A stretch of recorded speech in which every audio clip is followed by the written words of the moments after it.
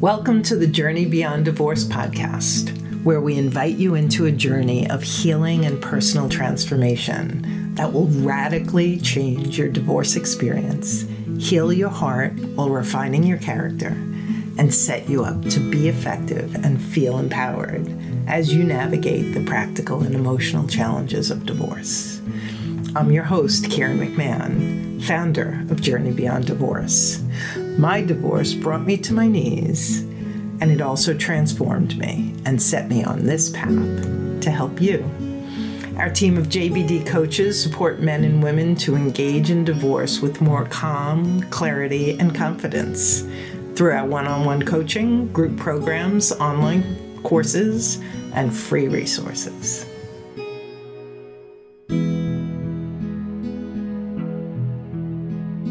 People are afraid, and it's, a lot of fear in how am I going to go from a 2-income house to a 1-income house, or how am I going to, I've never worked before. How am I going to live? Am I going to have to get a job? Am I going to have some type of a settlement? Is there going to be child support? All these questions come up. And, without getting into the psychology of divorce of, do I stay or do I go based on money? Sometimes I find that it's very important, I guess, to be able to answer, maybe it's 3 questions.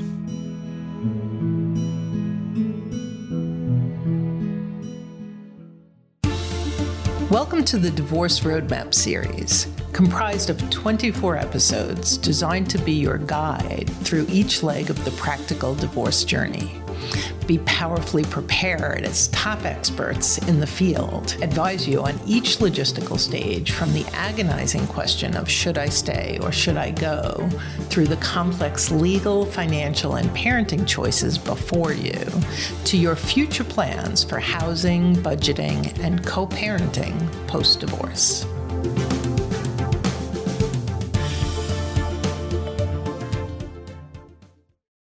I'm really excited about today's show because of all of the things that I coach around where people of all economic statuses feel huge fear is around the finances.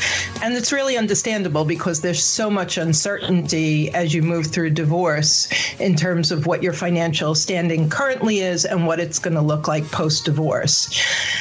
The best strategy is to get educated, because the more you know, the less fear you will have, and the less fear will be the controlling factor in the choices you make and the reactions that you have. And today, I'm really excited to have a special guest with us, Elizabeth Polizzi, who works for Merrill Lynch in Garden City, New York. And there's a couple of reasons I invited Elizabeth on. First of all, she's an incredibly no-nonsense, straight talker, straight shooter, which I think is exactly what our listeners need.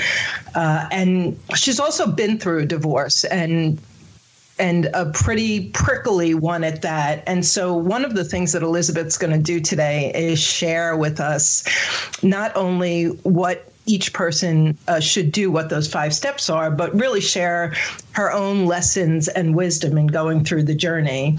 And finally, I've had a number of clients who've worked with Elizabeth. And one of the things that I was always struck by was how they came back feeling better about their financial picture than before they went, clearer on what their next steps were, and confident in negotiating going forward. And so I'm really excited, Elizabeth, to have you with us today. Thanks, Karen. I'm happy to be here. Before we jump into your 5 essential steps, how did you get involved in the financial industry? I've been working with clients and managing money probably for close to 30 years. I went to school wanting, to become a dentist, and that didn't really seem to pan out to me, for me. So I guess you absorb what you're around. My mother was always a trust and estate accountant. So I was always around the numbers, the stocks and bonds and things like that, and I had an interest in it. So I actually did my training with Merrill Lynch a very long time ago in Forest Hills, and have ended up recently coming back home to them now. But, during that time, I guess I've specialized in families, in multi-generations of the families. Once I get to know you, I want you to be so comfortable with me that you come to me for everything, all transitions, all aspects of your life. Financially, I hope that you would turn toward me. So recently, I guess, I'm 51 years old, and maybe this is a time where I don't know the answer to this. Maybe people are coming into, if you're going to get a divorce, maybe this is the age, but suddenly in the past 7 years, more and more of my business is not only retirement planning and college planning and estate planning, but it's become divorce negotiating and divorce planning. So I guess I've answered a little bit more of your question. Sort of how did I get into the business, and how did so much of my business recently become helping people navigate their divorces financially? Absolutely. And that was going to be my next question. So let's jump in, because I know you have so much experience and so much wisdom to share. Let's start at the beginning. How do our listeners, someone's just entering divorce, like that's where we're going to start. And for the listening audience, today is all about the early stages of divorce and those 5 key steps. Later on in the series, we'll be talking about finances again in the midst of divorce and then even post-divorce. But Elizabeth, today we're speaking to people who are entering the process. How do they begin on the financial front? What do you suggest in terms of first steps? I think, Karen, the thing that you said that was earlier in your introduction is that people are afraid, and it's a lot of fear. In how am I going to go from a 2-income house to a 1-income house, or how am I going? Or gee, I've never worked before. How am I going to live? Am I going to have to get a job? Am I going to have some type of a settlement? Is there going to be child support? All these questions come up, and without getting into the psychology of divorce, of do I stay or do I go based on money? Sometimes I find that it's very important, I guess, to be able to answer, maybe it's 3 questions. What do we have? And how to answer what do we have is by saying, let me find out what we have. Some people know, whether it's men or women who I deal with. Some people will come into me. If it's a man, I go to work every day. I don't know what we have on hand. My wife handles everything. Sometimes I get, and all I do is come and I bring home the paycheck. Sometimes I get a woman that will come in who doesn't work, and she says, well, my husband handles everything. I don't know what we have. And then sometimes I get 2 people that they both work, and, they're just not aware of what's where and what's what. The first thing I'm going to tell you is find out everything you've got. Find your statements, gather all those, collect, go into sort of a hunting and gathering mode, and get all those statements. And figure out what you have where. So I guess number 1 is, what do we have? And when you are going through a divorce, one of the first things they ask you is for a financial disclosure or a financial statement of where are all of the assets. So the very first thing I say is find out, what do you have? Full bank account statements, whether they're brokerage accounts, whether they're IRAs, whether your job has a 401k. If the kids have 529 plans for their college, whether there are savings accounts for the children because the children would have a custodian, anything that you could think of that has a $ attached to it, please try to collect all of that information. So that would be my first step 1. What do we have? And what I didn't hear you say that I think is part of it is not only the assets, but what do we have in terms of debt? Yes. I'm sorry. Yes, that's definitely important. So that is okay, here's all my pluses. This is everything that we have. Now, what do we owe? And, gotcha. And another thing, collect all of those statements. What do we owe? Then once I had that, my what do we have and what do we owe, and it's going to take digging. I mean, you're going to have to just collect your mail, go through your files, dig it all out, and try to get it organized. I find that the more organized people are through this, the more calming an experience it could be. It shouldn't be haphazard and all over the place. I would try to go through it, something so very emotional, as business-like as I could, by saying, here's my pluses, here's my minuses. And once I collected those, there's what do I have and what do I owe. Then, Karen, I think the next step I go to, unless you think I'm leaving anything out there. No, but before we jump on to the next step, I want to just jump in here and share. I think what you just said about make it business is absolutely vital. In my personal circumstance, I was looking a whole lot at more about what we owed than what we had, and as I was going through the statements and getting lost in them, I actually had my one and only anxiety attack of my life.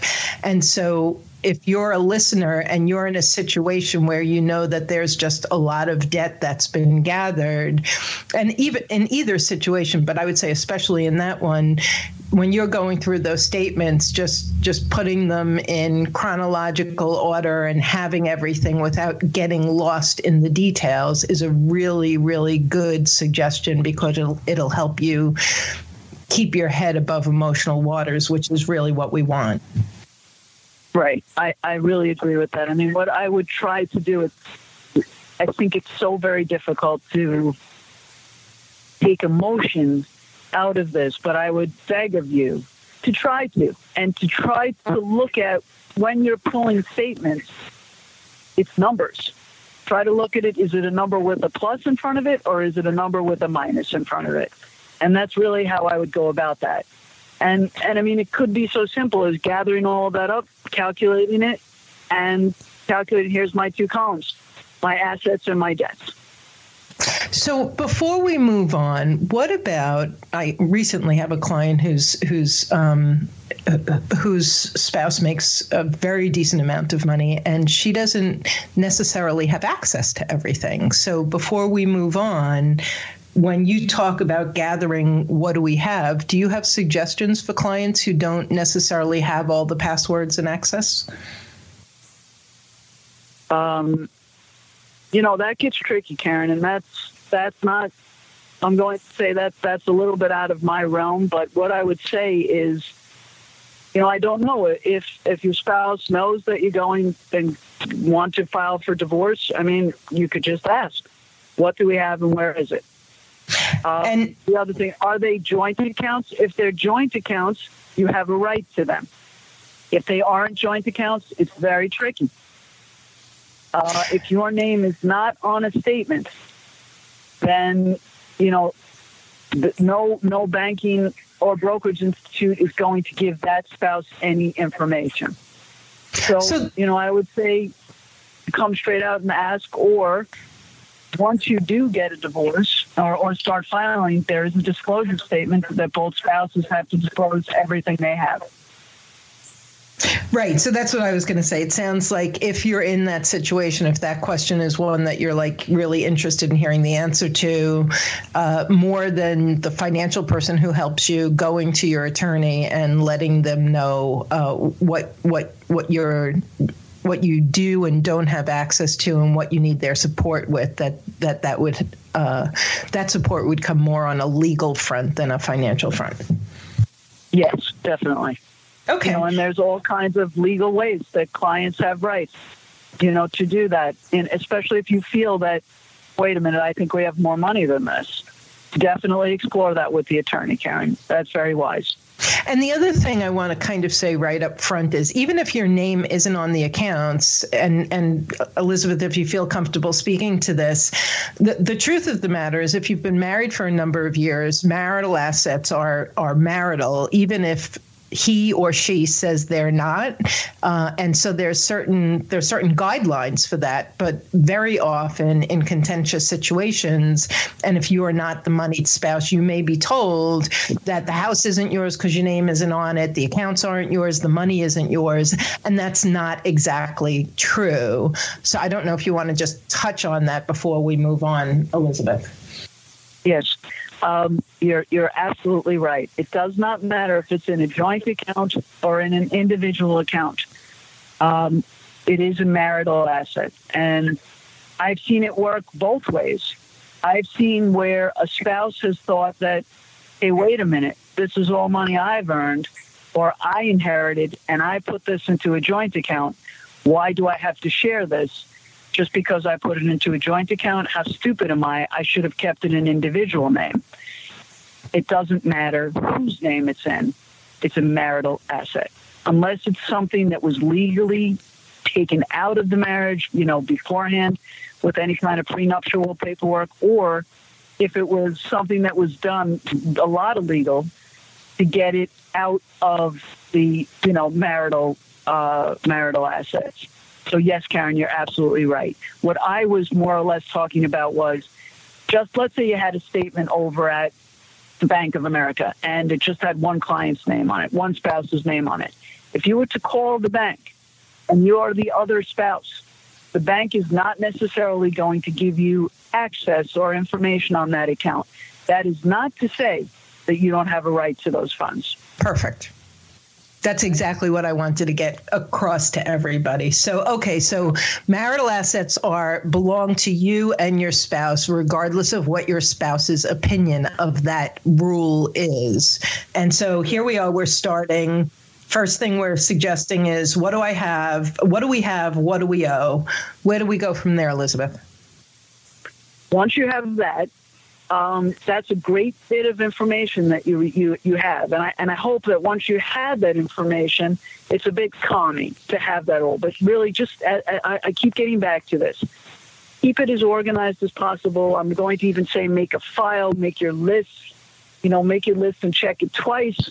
But once you have that, the next step that I would go on to is, what do I need?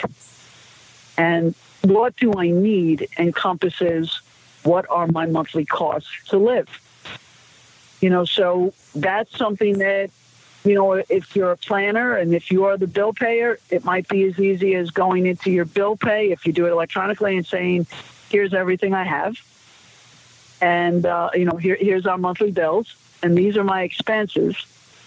What is this going to cost me to now live on my own? And are you going to live in the marital house? Are you going to move out? And are you going to rent a place? Are you going to buy another place? What is that going to cost? So I would say step number 2, according to me, is, what do I need to live every month?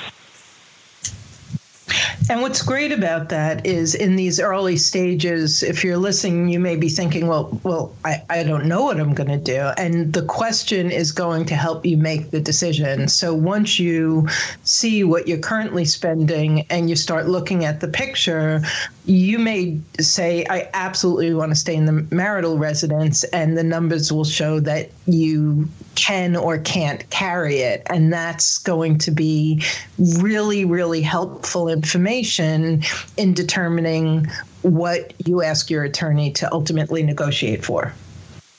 Right. So the more knowledge that you have here, what you're doing right now is you're educating yourself.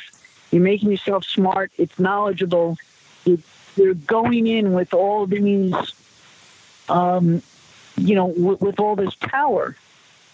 And there is power in knowledge, and that power is negotiating power for your next step. So I agree with that, very much, because, running a house as one person is different than running a house as two people, especially if there are two incomes.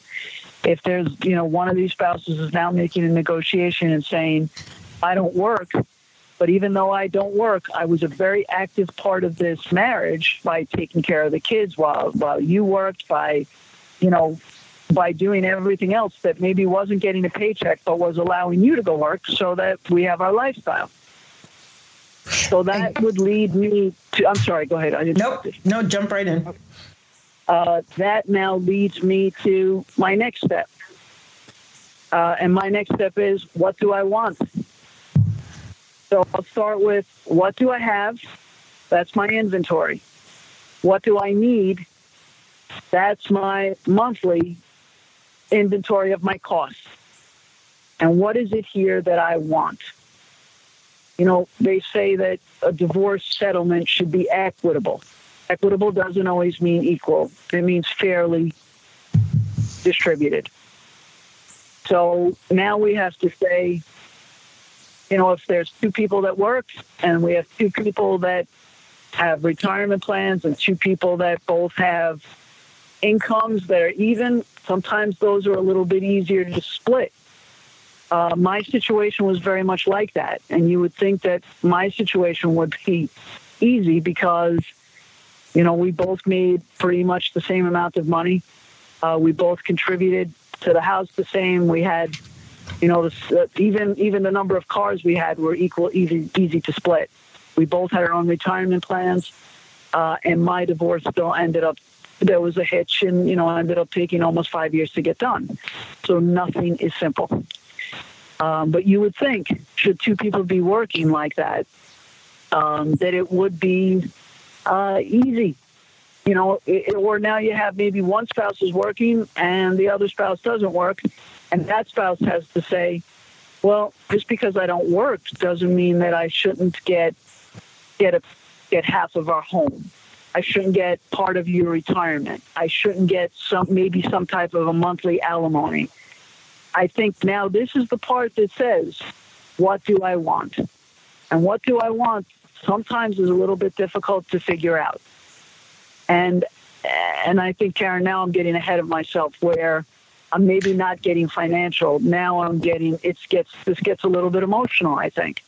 Right. And I think that, again, one of the key things at this point that I just want to highlight is, regardless of what your spouse is saying, that marital assets will be divvied up equitably. And it's so vitally important that you enter this negotiation understanding that you're discussing what's ours, not what's his or hers. And it's probably one of the hugest obstacles that I find clients have to overcome, especially if they're not the spouse who's out making the money, is, you know, he or she has been saying it's theirs all along. So that's one of the things I would really encourage as a takeaway from today is, if that's you and you're having a hard time wrapping your brain around the fact that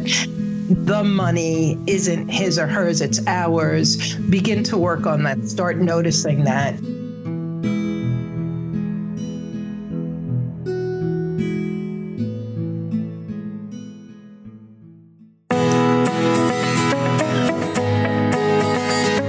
You've been listening to our podcast, Getting Educated, Regulating Your Emotional Reactions, and it's been really helpful.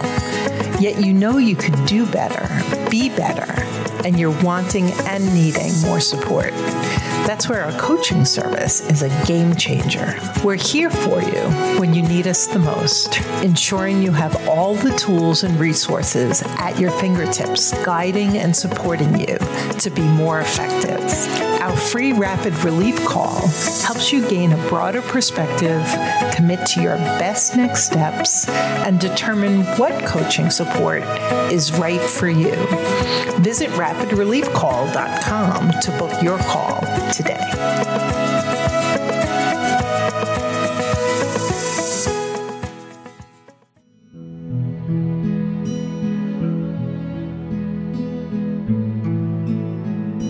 Can you just explain, because I know what you explained has a name for it and a statement. So can we just talk a little bit about that first step and the net worth statement and the purpose of it?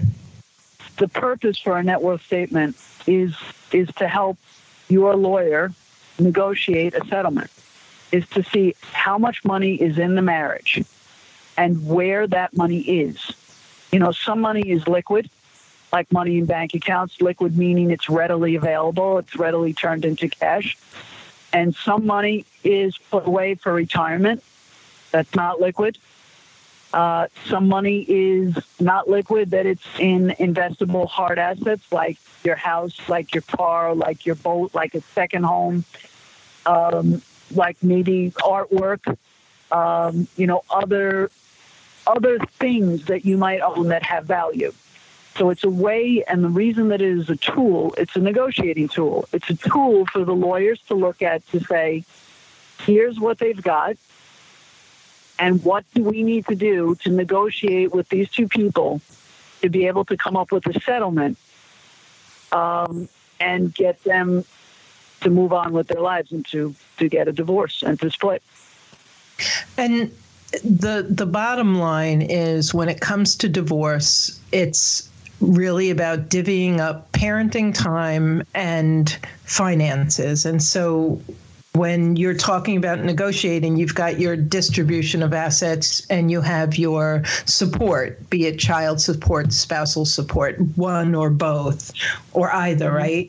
So yes. Yeah. So what Elizabeth is saying is that net worth statement is really, because divorce is so much about the distribution of funds, that it's such a vital tool. And if money scares you, this is where you want to reach out to a financial expert like Elizabeth, who can help you understand and see and gather, because this is, I've had clients who put their head in the sand. They got scared around money. They didn't want to deal with it.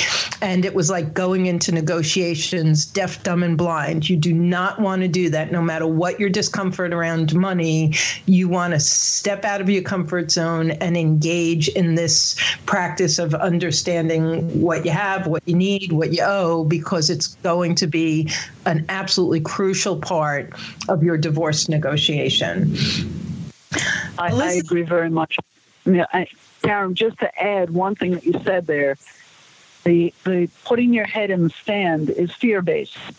I think the more information that you have about where your money is, what do I have, and what do we owe, that more information takes the fear away. So I think it's definitely worth the exercise of finding all of that out. It gives you power. Yeah, in this case, information is very, very powerful. Well, when we were talking, Elizabeth, the other day, we talked about the different types of listeners we might have, and so the advice you might give to, for instance, the non-earner bill payer, and in terms of support and distribution, equitable distribution. I think we were talking about maintenance too. What would you say to that person? That you are you are and have been a very important part of the marriage. Just because you are not an earner doesn't mean that you're not entitled to a settlement, and you're not entitled to a lifestyle. Why should your lifestyle change so much just because you're leaving the marriage? And even if it's that person's decision or quote unquote fault, like whatever is going on in the story in their marriage, both distribution, and I'm curious about spousal maintenance, because that's another thing where the other spouse may have strong stories. Mm-hmm. I'm just not understanding the question. I'm sorry. Ask it to me again. The non-earner who fears that they don't have any rights to spousal support. Okay. Well, they do, and you live a certain lifestyle married. New York is now a no-fault state for divorce. So, you have rights for a spousal support as well as a child support. And it's something that is a reason why you need that first tool to be able to say, well, gee, what do we have? And even though I didn't work, maybe I contributed to him or her making the amount of money that they're making. and what's equitable for me to walk away from this marriage. And what's equitable is not always what your spouse is going to be telling you. It's there is an entitlement. And what if you were working with the primary wage earner? What's the direction or guidance you give that person? To be aware that, just because your spouse didn't work doesn't mean that you don't have a responsibility here upon divorce. So the same thing is what's fair. And sometimes I would ask that person to sit with what's fair for you, and maybe you should be considering what you're going to make as an offer rather than getting tied up with attorneys and having them go back and forth, because the courts really don't want you coming there to do the negotiating. They kind of want the negotiating done before you go into that courthouse. Because if it's not done, they'll tell you, well, why don't you go back and come see us in 3 weeks? And in 3 weeks, no magic is going to happen when you walk back into that courthouse. They're basically there to take your temperature and say, how'd we do? Did we come to any kind of meeting? And if you say, no, we're still this far apart, the court's going to tell you, okay, we'll see you next month. And they don't want to make a decision. They want the two spouses to make that decision. So what I would be saying, I think, to the earner is, how much do I want to give? What is an equitable amount that I think I should be giving? If we bought this house together, we should split the house. If I make X amount of dollars and I guess I have to pay my spouse X amount of money a month. My kids, there's formulas for child support. That's a kind of a whole other number. But I would say to either spouse, try to figure out what my offer is that I would be comfortable with. Either way, what do I want as the non-earner, and as the earner, what am I willing to give equitably? The faster you two could come up with those numbers, the faster your divorce will get settled. No magic is going to happen in that courtroom, not until the very end.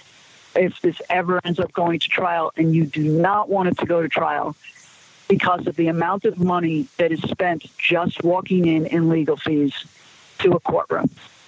And the more negotiating that can be done before going to visit the courts once a month or whenever, the less legal fees you're having. So I would say try to come to a head intelligently, equitably, with your heart, with your head, without having to pay the lawyers, because just keep in mind, that's eating into your money. So how much fighting is really worthwhile? So, what I hear you saying is sometimes there's, and this I believe was both mine and your experience, sometimes there's one party who's being a little bit more level-headed and rational, and the other person might be vindictive, they might be angry, they might just be in denial and resistance still, and so they're not really on that page. And one of the things I think is so important to understand is even if your soon-to-be ex is not following these guidelines, follow them anyway, because the more informed you are, the clearer you are, the more you're just asking for what you believe you need and deserve and want, the more you are clear on what that looks like and your reasoning behind that, the better you're going to be at negotiating. And to Elizabeth's point, so much money, your divorce, Elizabeth, was 5 years. Mine was 3.5. So much money was just bled away. And it may not always bleed away because of money. In my case, it was more a custody battle. But on the money front, there's a lot that once you have all of that information, there's a lot that you can try and do up front, being reasonable rather than, the tens of thousands of dollars that go to the attorneys. Right. And, Karen, there's no magic to it. And you're right. Sometimes people aren't themselves anymore through this. for some people, they can't treat it like a business. And it is the business of divorce. So if you can keep it like a business and as hard as you can, when you go into those courtrooms or when you have to negotiate or when you're working with your attorney, try to be cut and dry. Try to be businesslike. There's no help in the emotion because it's brutal and it makes things go on and it's cutting and it's just not good. I would say that the one thing is if you could try to be businesslike and try not to ever lose your dignity and always be proud of your behavior. Because remember, that spouse was once somebody that you loved. Now, I don't know. Sometimes you look like, oh, my God, what happened here? How did this shrink to what we've turned into? But I would say try to keep your dignity because it's money. And, there's a lot of work that goes into this. So try to figure out what you want and not be crazy about asking for a certain number. Like, what is equitable? And try to do that meeting in the middle. And sometimes remember that you don't have to speak to your spouse. The attorneys have to speak to one another. So if you tell your attorney what you want and what you're willing to give up, your attorney represents you. So in order to take the emotion out of it, let the attorney do the negotiating with the other attorney before you get to the courtroom. But try to get through that ahead of time. And I would actually add to that, if you tell your attorney what you want and they tell you that you're really off of the mark and that given their many, many years of experience that you're either selling yourself short or asking for way more than any judge would give you. So many people have a bad rap about attorneys, which we talked about in the last section of our series. The vast majority of them are there to protect you and advise you well. And so, really keep an open mind to what your attorneys have to say, because it's going to really help you in the long run and save you money. Yes, I agree with you. I mean, they're pros. This is not the first divorce that they're going through. I agree with you. So let's look at a couple of the ancillary things. Well, before I do that, so we know what we want. We know that we're trying to negotiate with our soon-to-be ex. Is there anything else on that general view that you want to share with our listeners in terms of that negotiating process? Sometimes people are angry at one another and they're not reasonable. And there is a bit of maybe vindictiveness and there's a bit of anger and hurt. So people react not intelligently. It's a very emotional, visceral reaction. So sometimes I think that if you could step away from it and say, okay, here's what I've got and here's what I want. And listen, we're only a little bit away from one another.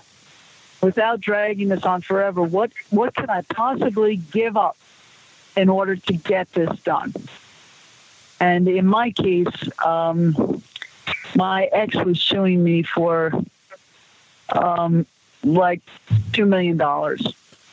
And it was so off the wall what he was asking for that it wasn't realistic. It wasn't a real number, but he wouldn't stop. Even with the advice of his attorneys, the advice of the court, he just wouldn't stop doing it. So it was continually going on. So as we were negotiating some things, upon the sale of the house, okay, he got a couple of dollars more upon that sale. I thought that would be enough. And you still want to live in the house? Okay, live in the house. You could do that. But what finally happened was, as we were sitting there, I was saying to myself, what could I possibly give this guy to maybe make this stop? And one of the next things I'm going to tell you is be creative. Don't always look outside for somebody to be creative. You're very smart, and you know that spouse better than anybody else. So what came to mind one day when I was sitting there was I still had my engagement ring. And I thought to myself, well, gee, maybe if I offered to give him that back, maybe he wouldn't want $2 million anymore. I didn't know. It was sort of a long shot, but I figured, let me try. So I leaned over and I asked my attorney, I said, why don't you negotiate with that? We were sitting at a table. And he was thrilled. And for an engagement ring that, I don't know, was maybe worth, what could it be, $15,000? I don't know. That ended up making my $2 million problem go away. Wow. Yes, well, then the next part of my problem was having to locate my engagement ring, which I was usually keeping in my car in like a tin of mints. So I did find it. And after a number of years, that made one of my problems go away. So just because somebody's asking you for an astronomical amount of money doesn't mean they're going to get it. And it doesn't even mean that they want it. So try to be creative in that. And that creativity is part of negotiating. I think that, the emotions just keep weaving back into our conversation. I had worked with another financial planner who told a story about a couple who spent thousands of dollars fighting over something that was worth a fraction of the money that they spent fighting over it. So even when it comes to personal property, to just keep in mind that every time you call your attorney and you complain about your soon-to-be ex and you try another way of going around it, what's the value of what you're actually fighting for? And I think that your story is also speaks to the concept that just because they ask for it doesn't mean you're going to give it. There's always a counter proposal. And the more creative you are and the more you take a step back and think about what might work, the further along you can get. Right. I think that, don't forget, trust yourself and trust your knowledge of the other person. And don't be afraid to be creative and discuss it with your attorneys. The attorneys, they know. They don't know all the things you have maybe, but they know how to negotiate with that. So, I think that's some good advice there when thinking about negotiating. Just remember the one most important thing. You don't have to negotiate back with something with that much value. It just has to be a negotiation. Right, which is a really good point. And the other thing that I come across is I've had clients who say, it's not even about the money. It's the whole I want it to be fair. I don't want him or her to win. Mm. And, I wonder if you could just, I know this is kind of crossing the financial and the emotional line, but what is your thought on that? I feel a few things.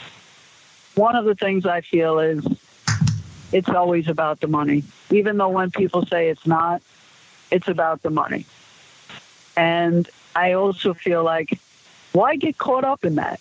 There's so much more to your life that you're just about to step out, of that tunnel and start something beautiful. Why end something terribly? It's really not that important. And for a couple of dollars, for an engagement ring, for an IRA, for a car, for something like that, does it really matter? This is outside of my realm right now, Karen. This is more you, but I'm just telling you as somebody who's gone through a divorce and, I guess, I have a lot of feelings and I'm an emotional person. So my feeling is it's really just not worth it. It's not worth what's fair and what's not. And what are you going to be able to live with? How are you going to be able to live with yourself? Remember, the one person in this divorce that you still have to be with after the divorce is you. So I think you want to be proud of your behavior. And that's sort of something I try to keep in the back of my mind. And it goes back to not losing your dignity. So, what's fair, what's not fair. Sometimes things aren't always fair. And sometimes you just have to say, I really just kind of want to get this done. And I want to get on with the rest of my life. Yeah, good point. One of the big areas, in fact, I think you would agree, most people, one of their largest financial investments is their home. And so there's a lot of emotion, and there's also a lot of misunderstanding around the value and how to best negotiate that. Should I stay? Should I go? Should I buy him or her out?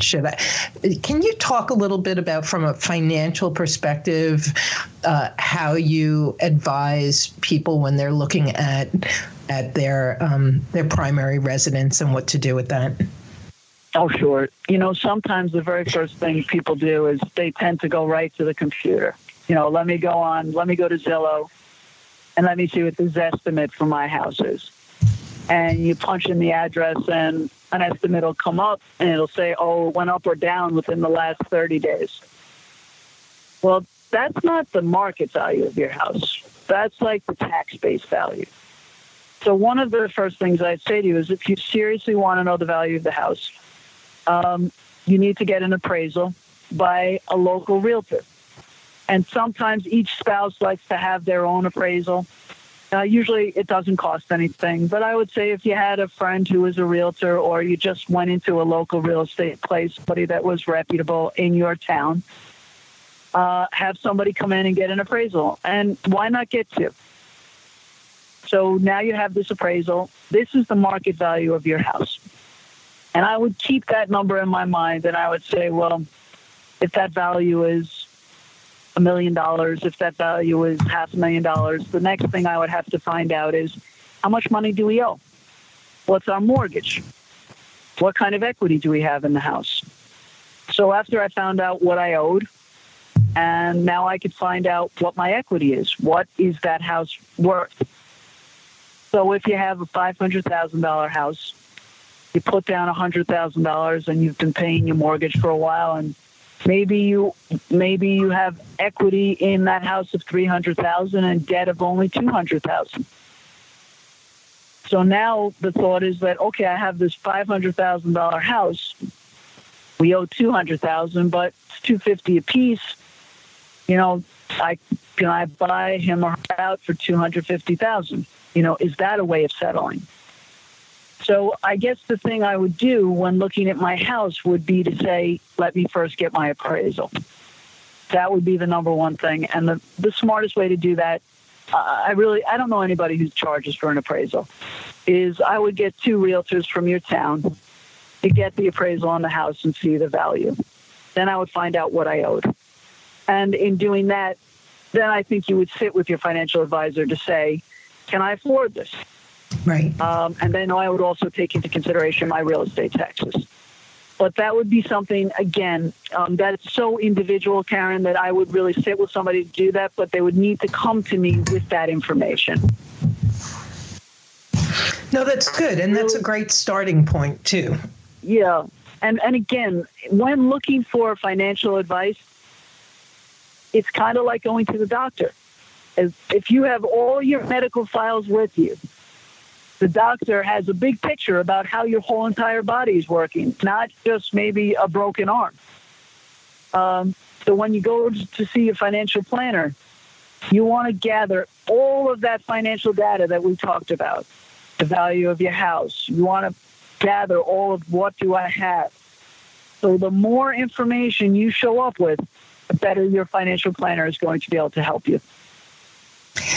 And one of the things I understand is when you work with someone going through divorce, there's also that ability to have them look forward. When we're on the battlefield and we're fighting for what we think is fair, the whole concept of what do I need 5 years, 10 years, 20 years down the road is lost on most people. It's very hard for them to look at their finances in that direction. And isn't that something that you can help with? Yes, very much so. Because you're not always going to be in this situation. Hopefully this situation is going to end. And hopefully it doesn't take 3 years and it doesn't take 5 years. Hopefully with all the advice that you're able to give people and, all the smarts that people are gathering, they're able to do this a little bit quicker, hopefully. But if not, this is only going to last a finite amount of time. Once this is over, now you get to go on with the rest of your life. So what am I going to do exactly, Karen, in 5 years? What am I going to do in 10? What am I going to do when I retire? That's all plans that I can help you with. And it's, it's something that is very nice. And I think it's very hopeful to be able to be outward looking and not just stuck right where you are today, because I promise this part of it ends. And then you get to go on and live the rest of your life.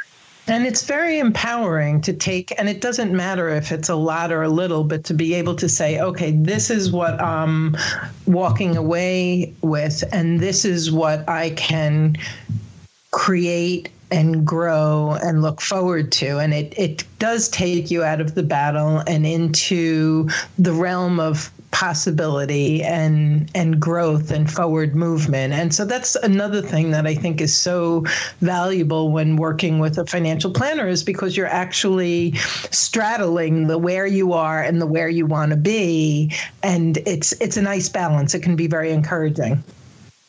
Yes, I definitely think so. I had a lady come in to see me one time, and she was divorced. It was finalized. And she was so upset still. And she came in with her finances. And I said, what's the matter? Like, how come? This is over. You did the hard part. And she said, every time I meet somebody and I tell them, someone I know, someone dear to me, and I share with them what happened in my divorce and what I ended up giving up, all my friends tell me what a fool I was. All my family tells me what a fool I was. So after sitting with this lady for about a half hour, and we reviewed sort of what they had together and what she walked away with, I told her I thought that she was brilliant. And maybe she had just given this guy a little tiny bit, and I mean like a smidgen, more than he was due. But she ended up settling way faster. She was like a number of months and finalized. And she was on with her life. And I said to her, you have to stop thinking that way. And what doesn't matter what other people say to you. It's what you knew was in that marriage. And let me tell you, as a financial expert, you're brilliant that you gave him that little bit extra. And maybe you would have paid it in legal fees anyway, or maybe not. But anyway, you should be able to walk away with your head held high. So she dried her tears, and I think she walked out of my office feeling much lighter. And I also don't think she was telling anybody anymore what kind of settlement she made. Right. Yeah. That's a great story. And I'm going to say that I've sent numerous clients your way and who all kind of walked in. And it's interesting because just like with the emotional part of it, everybody has an opinion, and you start listening to everyone's opinion and you can get very lost. And to go to a financial person who can look at your numbers from that business perspective and with that broader perspective is just brilliant, because you can walk away really embracing all of the positive of where you are and where you want to go. And that's just such a great story to back that point up. I want to ask you about something before we begin to wrap up. A lot of people find themselves in a situation where they can't find the money, or they don't know enough. And there's a party that might come into the picture called a forensic accountant. Can you talk a little bit about what that is and when that might be necessary? Sure. The forensic accountant, we've all watched those TV shows like, SVU and NCIS, all those kind of murder mysteries on TV. And forensics are just people that look for all the information that happened in a study of maybe that murder. But instead, this is forensic accounting. So they're going to go and delve into all the clues that they could find and all the information about yours and your spouse's financials. But in this case, you know what yours are. The forensic detective in this case is an accountant who does detective work on your account, or it's a detective who does detecting through your spouse's accounts. And how that would come about is if you went to your attorney and you said, look, I don't know what he or she has, but I do know that there's more money here, or I do believe there's more money that I'm seeing. How do we go about doing it? How do we discover? And your attorney will have people that they hire. And I think they cost probably about $500 or $1,000, or sometimes less, depending on the scope of things, that they'll hire to go and do the exploring and find everything out. So that's something that your attorney sets you up with. So if your spouse has a cash business, if you think that there are accounts that you can't find, if there's even a business, isn't that another one? Like if your spouse owns a business and you want to get a value of it, is that a forensic accounting thing? Yes, definitely. Okay. So if you're in that situation where you have something that's outside of the realm of your spouse just bringing home a W-2 and getting a regular paycheck, and there's a lot of questions about money, you may want to ask your attorney about forensic accounting and if it makes sense in your particular situation. And that's just going to add to the amount of information you have so that you can negotiate well for yourself. Right. It's just a little bit more knowledge, a little bit more information.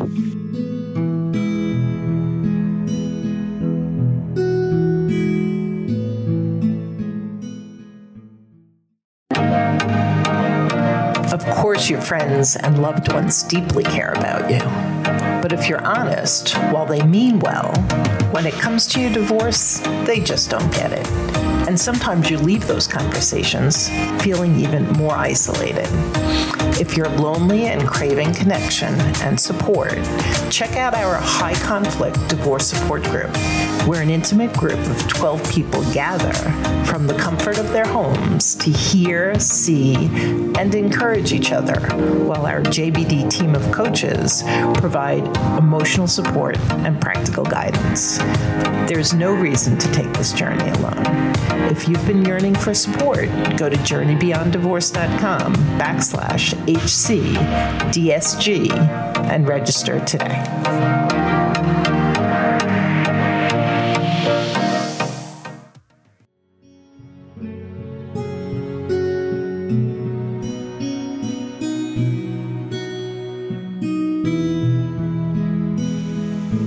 So as we wrap up, is there anything else that you want to share with our listeners that we didn't, and if not, words of wisdom that you would like to leave them with? I think we really covered a lot today, and I think that if I have to think about what we've talked about, it was really those three things: what do you have, what do you need, and what do you want?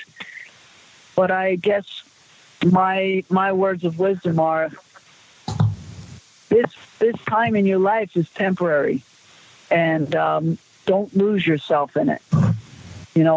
Keep your dignity and be proud of the person that you were during it, that you are during it, so that when you walk away, you're still you. And it's very emotional, and it takes a lot of self-control to keep it as business-like as you can. And I think that, another thing I would say is to seek out help, whether it's the help and support of your friends and family, whether it's a financial person, whether it's somebody as terrific as Karen that's got all the insight into things like you do, Karen. I mean, I guess I would say look for the support.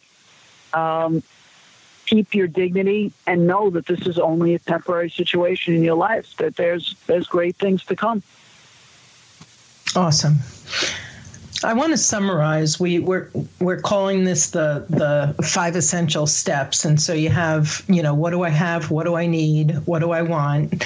You have, so that's your first 3. 4 is negotiating with a level head, right? Keeping it business-like. Yeah. And then the other thing that that Elizabeth suggested was being creative and clever in the counter proposals and the negotiating. So I think that if you, I strongly suggest that if you keep those 5 steps in mind as you go through this, it's really going to help you negotiate, an equitable and fair settlement. I agree. I think that's a good summation. So, Elizabeth, tell our listeners how they can find you and reach you if they're interested in reaching out. I'm at the Merrill Lynch Garden City office. My number is 516-877-8383. And, please call if you'd like to set up, a further one-on-one consultation. There's no charge for that. I'm happy to talk to you to see if I could offer any help.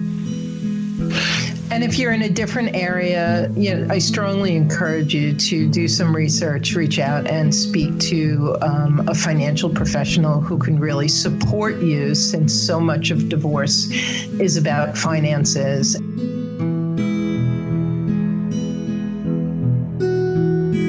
Thanks for joining us on the Journey Beyond Divorce podcast. I hope you found guidance and encouragement to help you along your journey. If you like my podcast, please take a minute to subscribe and leave a review on iTunes. You can also visit us at jbddivorcesupport.com, where our team of coaches support both men and women through our one-on-one coaching, group programs, online courses, and free resources. Stay tuned for our next episode, and I'll talk to you soon.